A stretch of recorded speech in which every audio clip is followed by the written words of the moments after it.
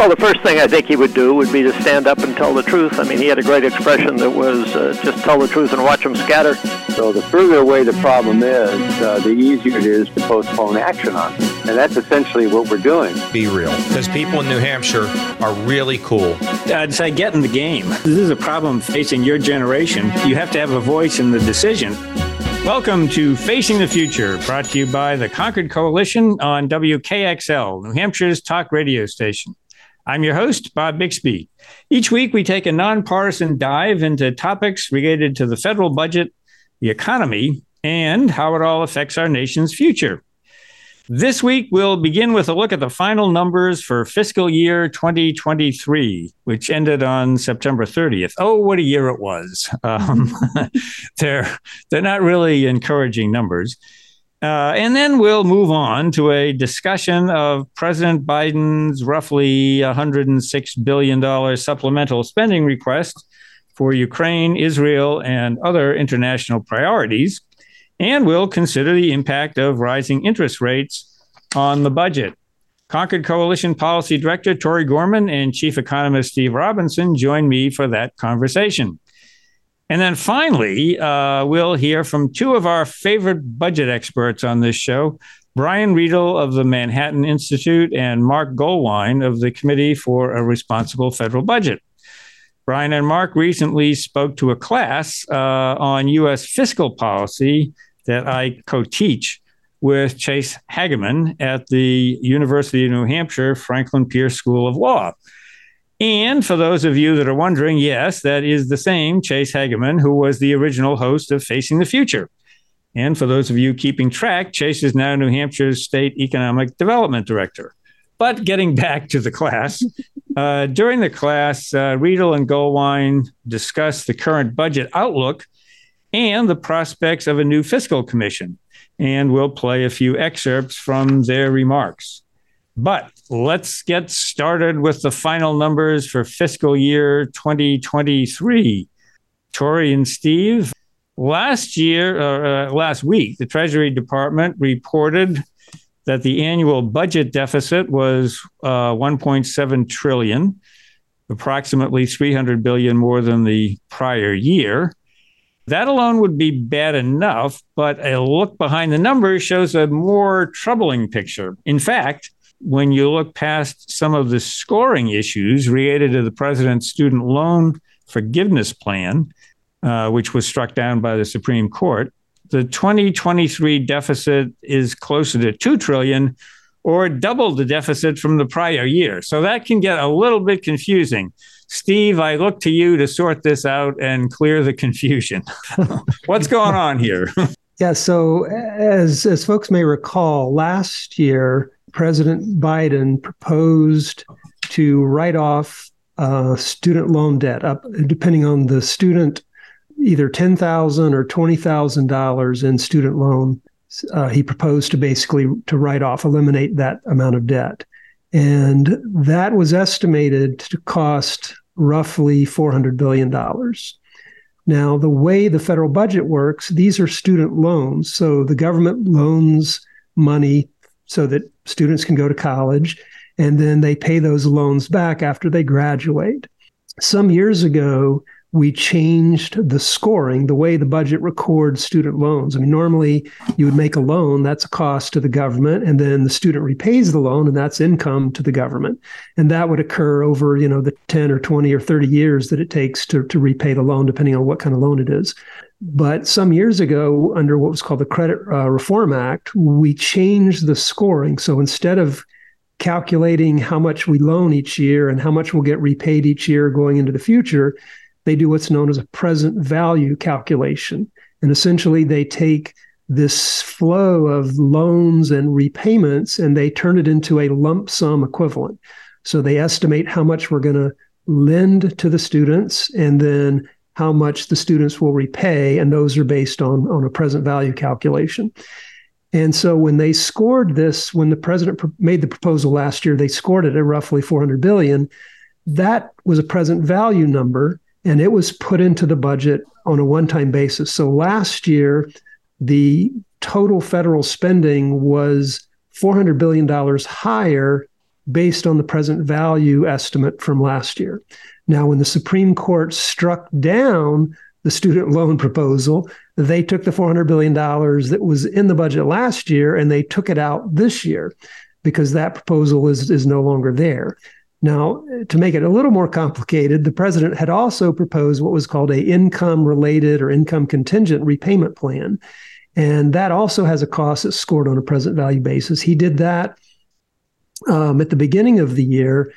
And so therefore that got netted against, or that was an additional cost that was netted against the savings. So the original $400 billion that got taken out was a little bit offset by this new proposal. So the numbers don't exactly match from last year, from 2022 to 2023.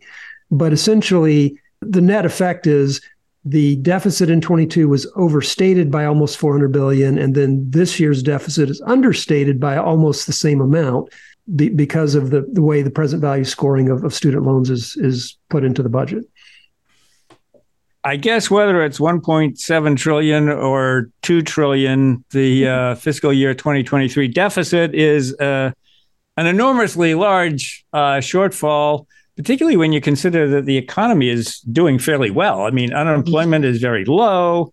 Certainly the inflation picture is still high, but it's improved considerably over the year. Incomes are growing. You usually don't see massive budget deficits in that scenario. I mean, we've got military issues, but there's not a major war. There's, not a depression. So this suggests that there might be something else going on, with the budget, and that some of these pre-COVID patterns are reasserting themselves. So, Troy, you've been looking at the monthly Treasury report that had the numbers. What was driving the increase in the deficit? Mm-hmm. It's kind of a surprise for a budget wonk like myself. When you subtract out net interest that we pay on the debt, spending was not a problem, was not a contributor to this deficit. This was largely a problem of revenues that tanked, frankly, relative to the year prior, and the impact of rising interest rates on the amount of money we spend to service our debt. 2022, a year ago, was a huge year for revenue. That was a big 21% increase in revenue in 2022. So it's reasonable to expect that revenues in 23 would not be as strong, but they fell, more than 9%. And we can talk about lots of reasons why that happened. But then on the net interest side, net interest actually rose 39% over the year prior. The impact of we've just amassed so much debt. And then, of course, the interest rates have risen because of the Federal Reserve's efforts to reduce inflation. They've been raising interest rates like crazy. Net interest costs actually rose $184 billion this year. So, between falling revenues and soaring net interest costs, we wound up with a much bigger deficit. What about the programmatic on the spending side? The non-interest spending. What were the major? What was growing the fastest? Well, I mean, as always, it's your entitlement programs, right? It's Social Security and Medicare. Just because so many, baby boomers have now retired and are collecting Social Security and are collecting Medicare. So those were your big drivers. What's your best guess on the drop in revenues? What caused that? So the revenue picture is really interesting, and it's hard to know what the true baseline is, so that you can, because there are a number of factors that are contributing. There are sort of permanent structural issues like the 2017 tax cuts. Okay, so individual income taxes fell 17%. Corporate income taxes fell 1.2%. So that's there's an impact on just because of the change in the tax law in 2017. But there were a number of one-off factors that sort of contributed to that as well. We had a surge in a late surge, in my opinion, in employee retention tax credits. Claims, if you're watching television these days or listening to the radio, I keep hearing these advertisements everywhere for these companies that are saying, "Hey, you can still qualify, you can still apply for the TARP employee retention tax credit." So there's that. There was delayed tax filing for states that were affected by natural disasters, including California, which obviously has a large number of taxpayers. Americans bought fewer imported goods, so our customs duties fell 20%. Capital gains taxes were down huge because the stock market just didn't perform as well as it did in 2022. And then Federal Reserve remittances, the amount of money that the Federal Reserve gives back to the Treasury every year. The Federal Reserve isn't allowed to earn profits. Those profits are returned to the Treasury. Those fell by $100 billion. So you tie that all up in a bow, and you end up with a big 9% drop in revenues. You're listening to Facing the Future. I'm your host, Bob Bixby. Tori Gorman, Steve Robinson, and I are discussing the final numbers for fiscal year 2023. We'll be right back after these short messages.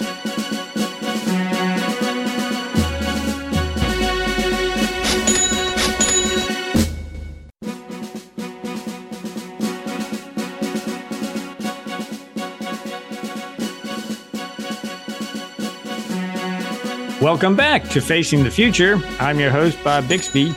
Tori Gorman, Steve Robinson, and I are discussing the current state of the federal budget. And in this segment, I want to focus on two factors that will affect this year's budget and the trajectory of the debt. And those factors are rising interest rates and rising costs of supplemental military and humanitarian aid. So first, let's talk about interest. Steve, as we discussed in the last segment, rising debt service costs played a big role in the fiscal year 2023 deficit increase, and it doesn't look like that dynamic is going to recede anytime soon. So could you talk to us a little bit about why interest rates pose such a threat to the budget outlook? Yeah, so obviously, when the federal debt is as big as it is, every time interest rates go up, you have to pay more interest to service the debt. The gross federal debt is over $30 trillion. So 1% interest on $30 trillion is $300 billion. So it's a big number. But what we've seen during the pandemic, the Fed lowered interest rates, and the government was able to basically take advantage of that. If you go back to 2021, 2022. There's what's called, there's different ways of financing the debt. You have what are called bills, which are government securities that have a maturity of less than a year. They're 1 month, 3 months, 6 months, less than a year. Then you have what are called notes, which have a maturity of a year to 10 years. And then you have bonds, which are 10 years and more. So if you think about financing the debt, the government has this menu of options. They can choose short-term bills or medium-term notes or long-term bonds. And back in, during the pandemic, those rates, the bills, the notes, and the bonds, those rates were, less than 1%, actually less than 0.5% on the bills and less than 1% on the notes and barely 2% on the bonds. So essentially the government, if you look at the mix of short versus long, the government was financing its debt at about 1%. And there's new bonds that were being issued at that point. So 1% of 30 trillion, that's $300 billion. Now, since the end of the pandemic and the rise in inflation, the Fed has been trying to fight inflation by raising interest rates. And what we've seen happen is that across the range of all those maturities, the bills, the notes, and the bonds, short to long, all of those rates have risen.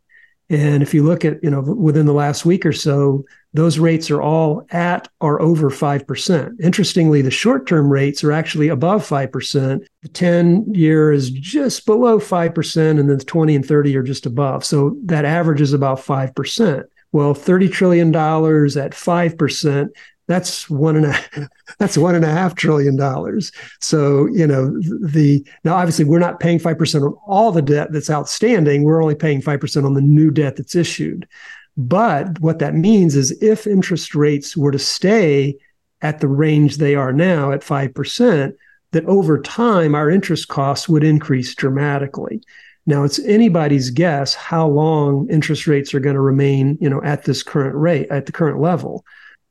So whether this is a temporary expense that we have to deal with for the next year or two, or whether we continue to see higher rates out into the future, higher, longer, as the Fed has been talking about keeping the Fed funds rate at a higher level for longer. Now, what longer means, is that a year or two or three?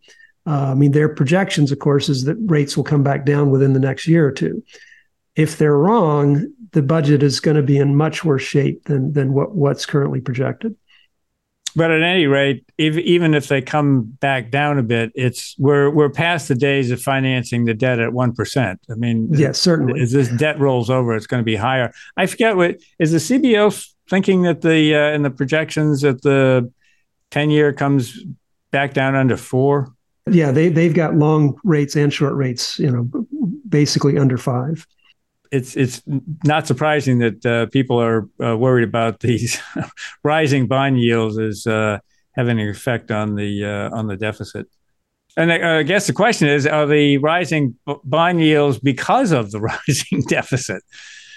We really don't know that, but what do you think?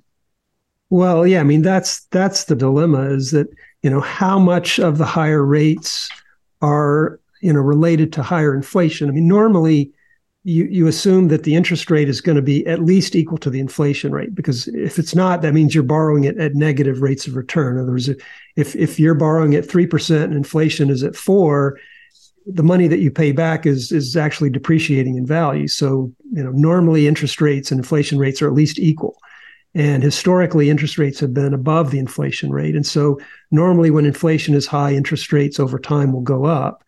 How much of the long-term rates that we're seeing now at 4%, 5%, how much of that is due to inflation expectations that inflation will remain at 3 or 4%, and how much of that is a risk premium, meaning that market participants are worried about the ability of the government to repay the debt, and they're charging higher interest rates to reflect the higher risk associated with the potential lack of repayment. Both of those factors play a role, and it's hard to separate the two. How much inflation expectations and how much risk premium? Those typically move in the same direction, but to separate the two is often very difficult.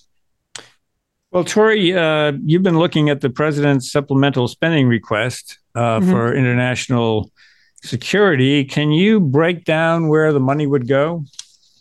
Sure. So the president has issued so far one supplemental request, though we have been informed that a second one would be coming.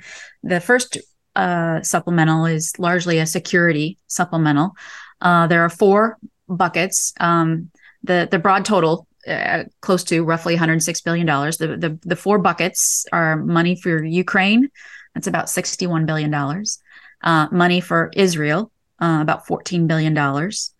And then between the two of them, there's additional $9 billion for humanitarian assistance that would be shared between Ukraine, Israel, Gaza, et cetera. Third bucket is border security money, about $13 billion there. Most of it is for securing the border, hiring more border patrol agents. But then there's the small bucket, which is basically countering China's influence, about $4 billion there, whether it's direct financial support for our Indo-Pacific allies in the area versus just countering China's influence in the developing world. So that's about $4 billion there. So that's sort of largely how the bucket breaks down. Majority of it is for Ukraine, absolutely. And it would be designated an emergency and thus over and above the current spending cap for fiscal year 24. Exactly. Is it, this seems like a high amount for an emergency spending. Is it part of this? Part of it certainly seems to be emergency. Part of it seems to be just sort of stuff that's bled into the baseline that we're going to spend more for. Right. First of all, let me start off by saying, I've been either on the Hill or watching the Hill since late 90s, early 2000s. I cannot remember a supplemental this large. Now, part of it obviously is inflation, but yowza, this is a whopper of a supplemental. And, some of it, you're right, was unforeseeable. I mean, who could have foreseen Hamas attacking Israel? All right. So yeah, I get the whole Israel was totally unplanned, unanticipated, totally earns the emergency designation. But we've been funding efforts in Ukraine now, since they invaded, since Russia invaded Ukraine, which has been, how year and a half. Yeah, a year and a half now.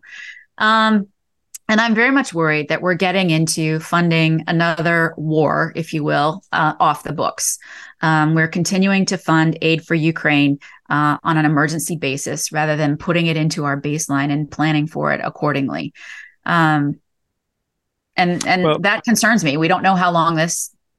War. 60 billion is supposed to be for the year, and that's more than a lot of federal agencies. So it's right, and we've already given 44 billion already. So you have it's not to say we shouldn't. It's not to say we shouldn't be doing it. It's just like, if it's going to be a regular recurring expense of that size, we should plan for it. Exactly, plan for it, budget for it, pay for it. Well, we don't know what the prospects are of any of this supplemental because there's such division in Congress. But and until the House elects a speaker, we won't be able to move any legislation anyway. I was going to say it's a really weird dynamic right now, and that aid to Israel divides the Democratic caucus, and aid to Ukraine divides the Republican caucus. It's very interesting. Yeah, I mean, on this is like the paralysis is not necessarily along party lines, right? But anyway, that's all the time we have for this segment. You're listening to Facing the Future. I'm your host, Bob Bixby. And when we come back after the break, we'll hear remarks from two budget experts who recently spoke to my class at the University of New Hampshire Franklin Pierce School of Law. We'll be right back after these short messages.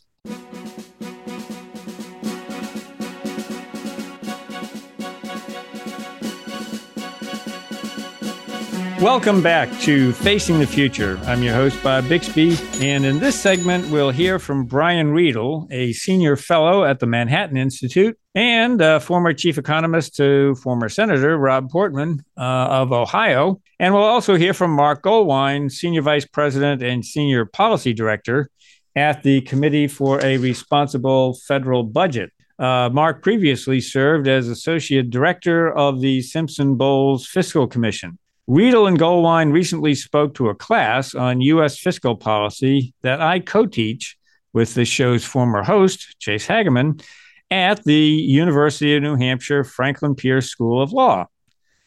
I asked Goldwein to give us his perspective on how the budget challenge has changed in recent years. If you look at our fiscal situation now, it's pretty clearly unsustainable. We have the highest deficits as a share of the economy we've ever had in peacetime. Debt is going to be record levels in a few years. Interest costs, if current interest rates continue, will be the second largest government program in a few years. I could give you any of these stats. Compare that to back in 2000, where Brian had an awesome graph. Things were looking pretty good. We were running surpluses headed towards paying off the debt, which we were all worried was going to, kill the financial markets. Luckily, politicians saved us from the terror of paying off the debt.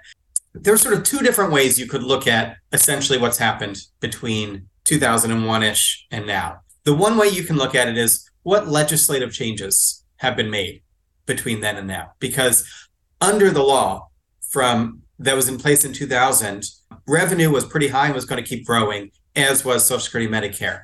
Relative to that, the big legislative changes we made were tax cuts. We cut taxes in 2001, in 2003, in 2009, in 2010, in, I guess, technically 2013, because it was done at like 11:55 p.m. and then we didn't sign into law until January 2nd or something. In 2015, in 2017, in 2018. Notice I'm not just naming like the Bush and the Trump tax cuts. These were actually a lot of tax cuts, many partisan, but many bipartisan. That pretty much drove it. If you take the tax cuts plus the money that we spent, plus the interest we accumulated from spending basically on the wars and on one-time emergencies, that pretty much explains the entire difference in our deficits from where we were. The other way to look at it is over time, right? And over time, what has changed is Mainly that spending has gone up, and it has actually gone up in discretionary, but it's mainly gone up, as Brian pointed out, in the Social Security and the Medicare space. So then if the question is, where do we go from here? I think both of those are informative because Social Security and Medicare and Medicaid costs grew in some ways because those programs have become more generous, but in some ways because the same generosity offered to more people, or the same generosity in light of higher healthcare prices, means more costs.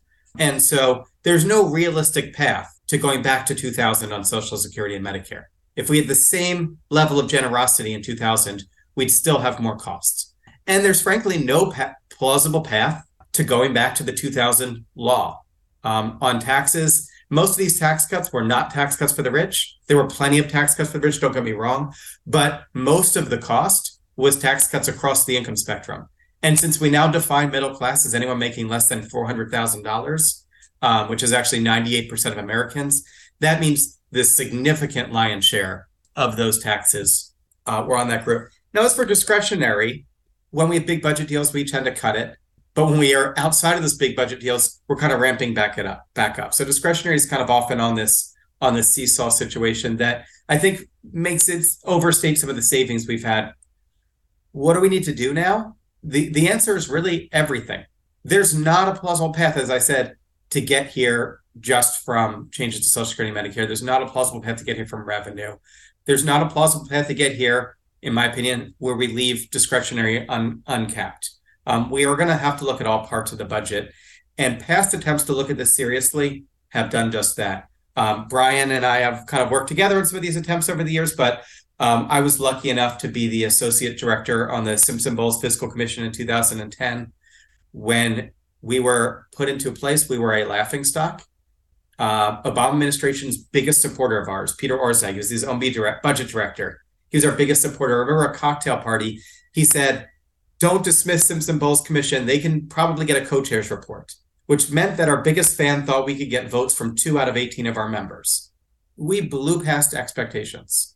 The Simpson-Bowles Commission was able to get a bunch of Republicans that had taken a pledge for no new taxes agree to a plan that raised taxes through tax reform. It was able to get a bunch of Democrats that at the time prior to it basically had not even admitted debt was a problem to not only admit it was a problem, but support changes to raise the retirement age, to reduce healthcare costs. It was able to get both sides to agree to caps on defense and non-defense spending. It put forward what was at the time $4 trillion of savings, which was a lot of money back then. Now we would need basically $8 trillion, but it was over a decade ago. And it, in many ways, it got 11 of 18 members in support of its recommendations, which was a supermajority, but it needed a super duper majority of 14 out of 18 in order to get consideration in Congress. So it didn't. But it ultimately did set the tone for the fiscal conversation over the next few years. It led to high-level negotiations between President Obama and Speaker Boehner. They weren't going to adopt Simpson-Bowles as written, but they were essentially looking at the same framework. Healthcare savings, Social Security reform, caps on discretionary spending, new revenue. It led to the creation of the super committee, which I also was lucky enough to work on. We sadly did not reach agreement, but we did a lot of good work to develop a lot of policy. Brian wrote most of it. If Brian's boss was the co-chair of the commission, I think we probably would have gotten recommendations. I'll say that. It led to further high-level fiscal cliff negotiations. It resulted in several pieces of legislation that pulled pieces off of it. But unfortunately, we lost momentum. Part of that was people got tired of the same fights over and over again. Part of it was the economics changed. Interest rates got really low, and people thought, well, that's not a problem anymore. Part of it was that Washington got more partisan. The sides got further apart. But if we're going to have a deal, it's going to look like what we talked about in Simpson-Bowles. It's going to look about what we talked about in the super committee. It really is the only path forward. It doesn't have to be a grand bargain, but what we found with Simpson-Bowles was people were willing to give a lot more when they got a lot more. We got hate mail every single day before we put out our commission recommendations. And after we put out our initial recommendations, all of a sudden we started getting fan mail. This is not going to be fun. People are going to pay more in taxes. People are going to get less in government services.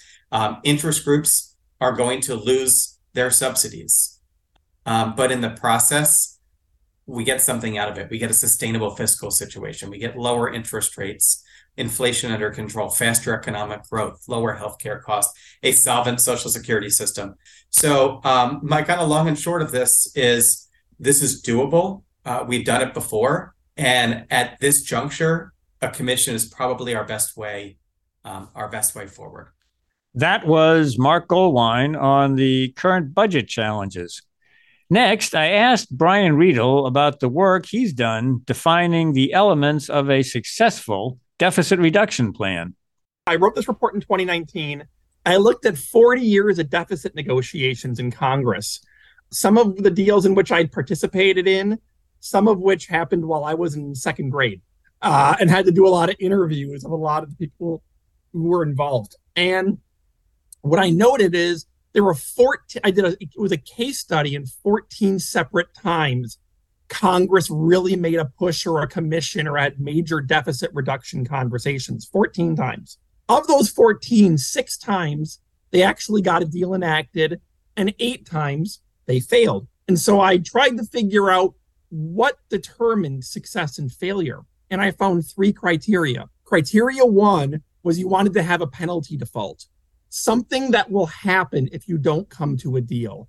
In 83, there was Social Security benefits are going to be cut because the trust fund is going to be exempt. Or there's going to be a major sequestration automatic cuts, or there's a concern that we're about to go into a recession and interest rates are too high. Some sort of penalty that will kick in if we don't succeed. Number 2 was simple public support. And by public support, I don't mean the public was saying, yay, raise my taxes, or yay, cut my spending, but at least a public acceptance that deficits are a top issue and they won't storm the Capitol if you do this. And third was healthy negotiations, which is basically a healthy culture in Congress where the two parties can actually talk to each other, negotiate in a healthy manner, and work out a deal. What I learned, if you can get 2 out of those 3, penalty default, public support, or healthy negotiations, they got a deal every time. If you had less than 2 out of 3, you basically failed. A big takeaway is that 5 of the 6 deals that were successful happened between 83 and 97. That was the era where we went from a deficit of 6% of GDP to a balanced budget. There's only been 1 successful deal since the end of 97. And the main criteria that's been missing for the last 25 years is the final criteria, healthy negotiations. Congress is so toxic right now. It's so partisan. They don't know how to work together. They don't know how to cut deals, that even if there was a penalty default, and even if the public did care about deficits, that might be the biggest barrier right now. I work with Congress every day. I used to work in Congress. And to be blunt, these jokers don't know how to make a deal across party lines, even if they tried. I'm worried. I think a commission might be one of the things that can solve the healthy negotiations problem. But boy, we got a lot of work to do. You're listening to Facing the Future. I'm your host, Bob Bixby, and we're listening to remarks from 2 budget experts who recently spoke to my class at the University of New Hampshire Franklin Pierce School of Law. We'll be right back after these short messages.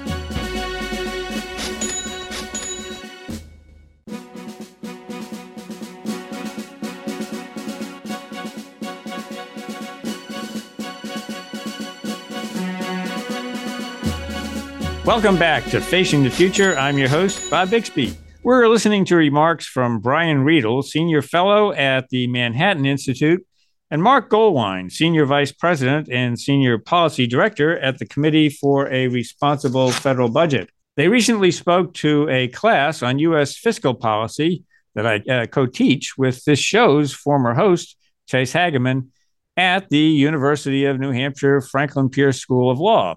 Well, Marc Goldwein is a strong proponent of creating a new fiscal commission to make recommendations for putting the budget on a sustainable path. So I asked him why he thinks a commission is needed at this time. So let me stage set a little more. The interest rate on the 10-year bond today closed just below 5%, the highest it's been since 2007, pretty close to the highest it's been this millennium.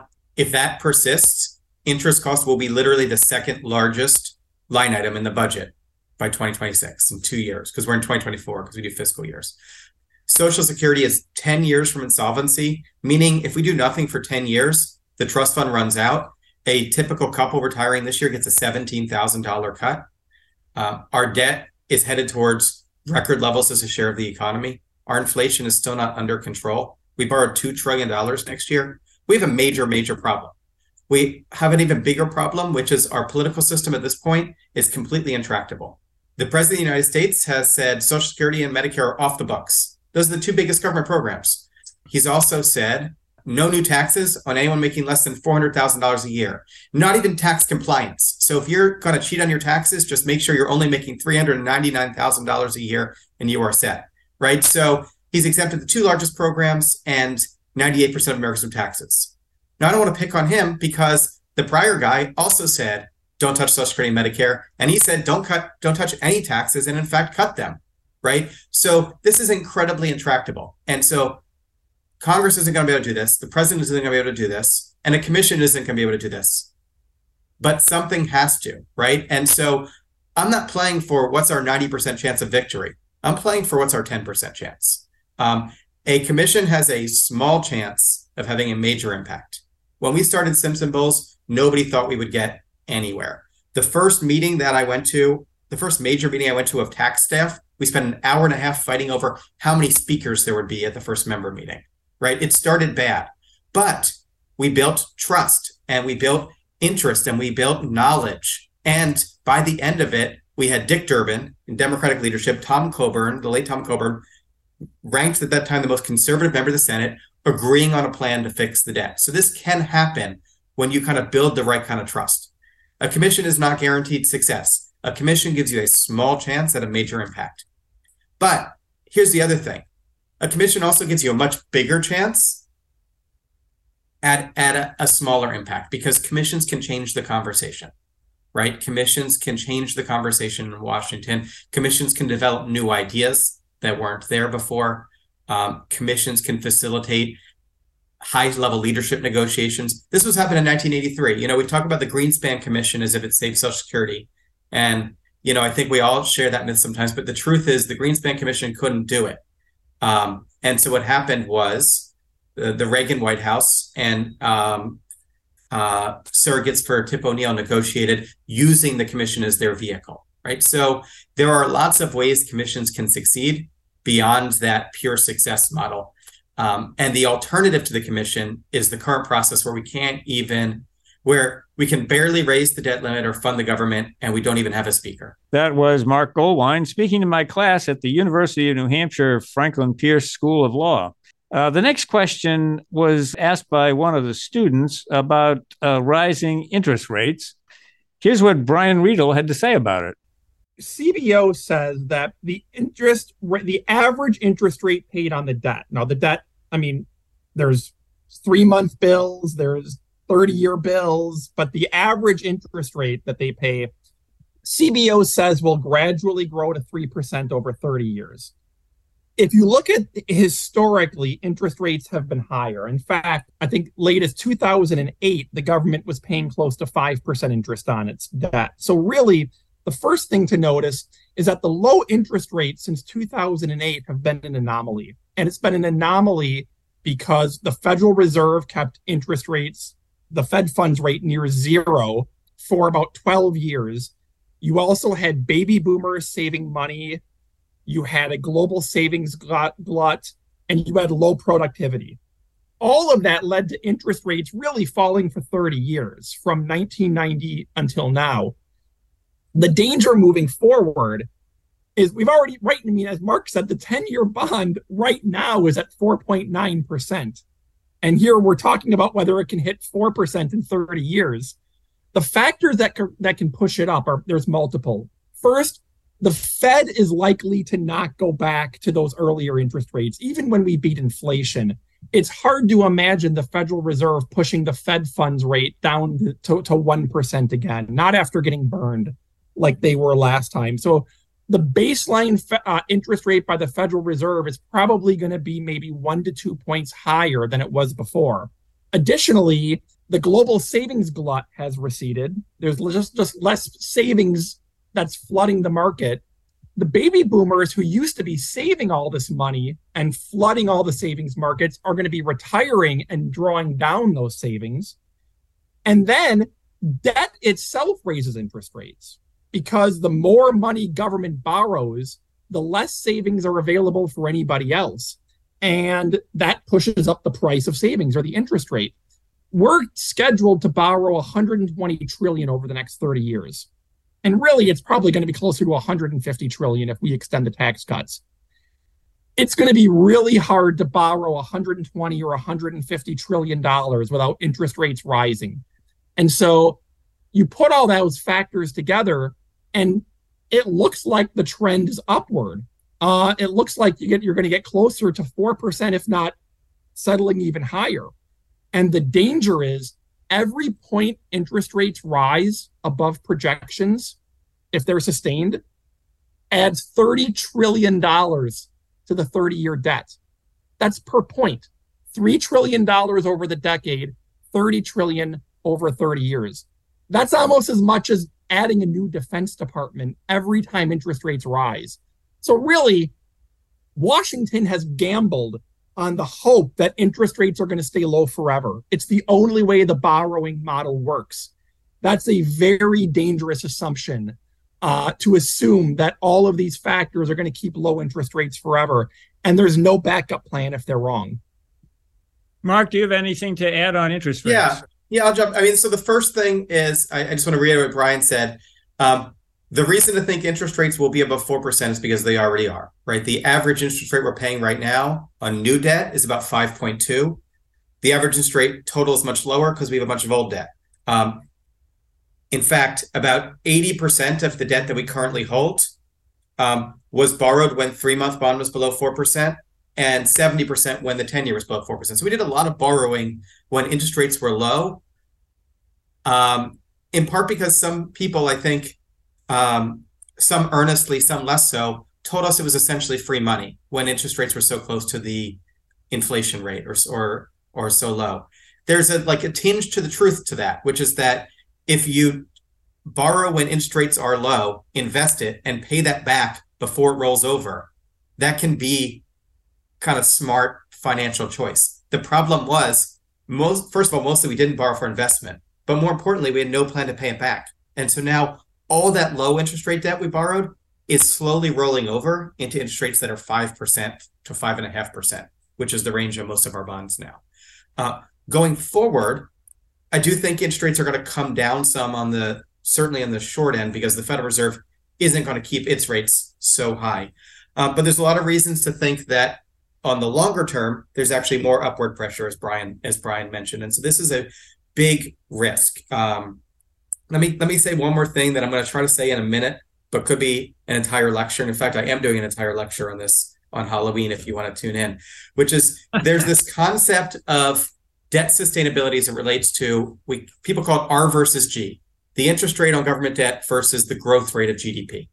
And the short story here is, if your growth rate is above your interest rate, you're always eroding away your existing debt because you're growing out of your debt with your debt to GDP faster than you're adding to it with your interest cost. And that has a lot of sort of special mathematical properties, including that if your deficits are stable, your non-interest deficits are stable, your debt is going to max out somewhere. When R is above G, when it's above G, things start to get bad really fast. And when the interest rate is above your growth rate and adding to the debt, you can get the risk of what's called dynamic debt spiral. And the basic problem is this. So right now, interest rates are 5%, growth rate we think is going to be 4%. So interest rates are above the growth rate. That means that every year we're adding more to the debt. The more we add to the debt, the more we pay in interest. The more we pay in interest, the more we add to the debt. And then that starts to flow through to higher debt, boosting interest rates. And so now maybe interest rates will be 1.5% above growth rate, and shrinking economic growth. And so you could get this, I'm not saying this will happen, but you can very quickly get this hockey stick situation where you're pushing up your interest rates and your interest payments at the same time, and there's no going back. That's all the time we have for this week. You've been listening to Facing the Future. I'm your host, Bob Bixby. Thanks for listening, and be sure to tune in again next week.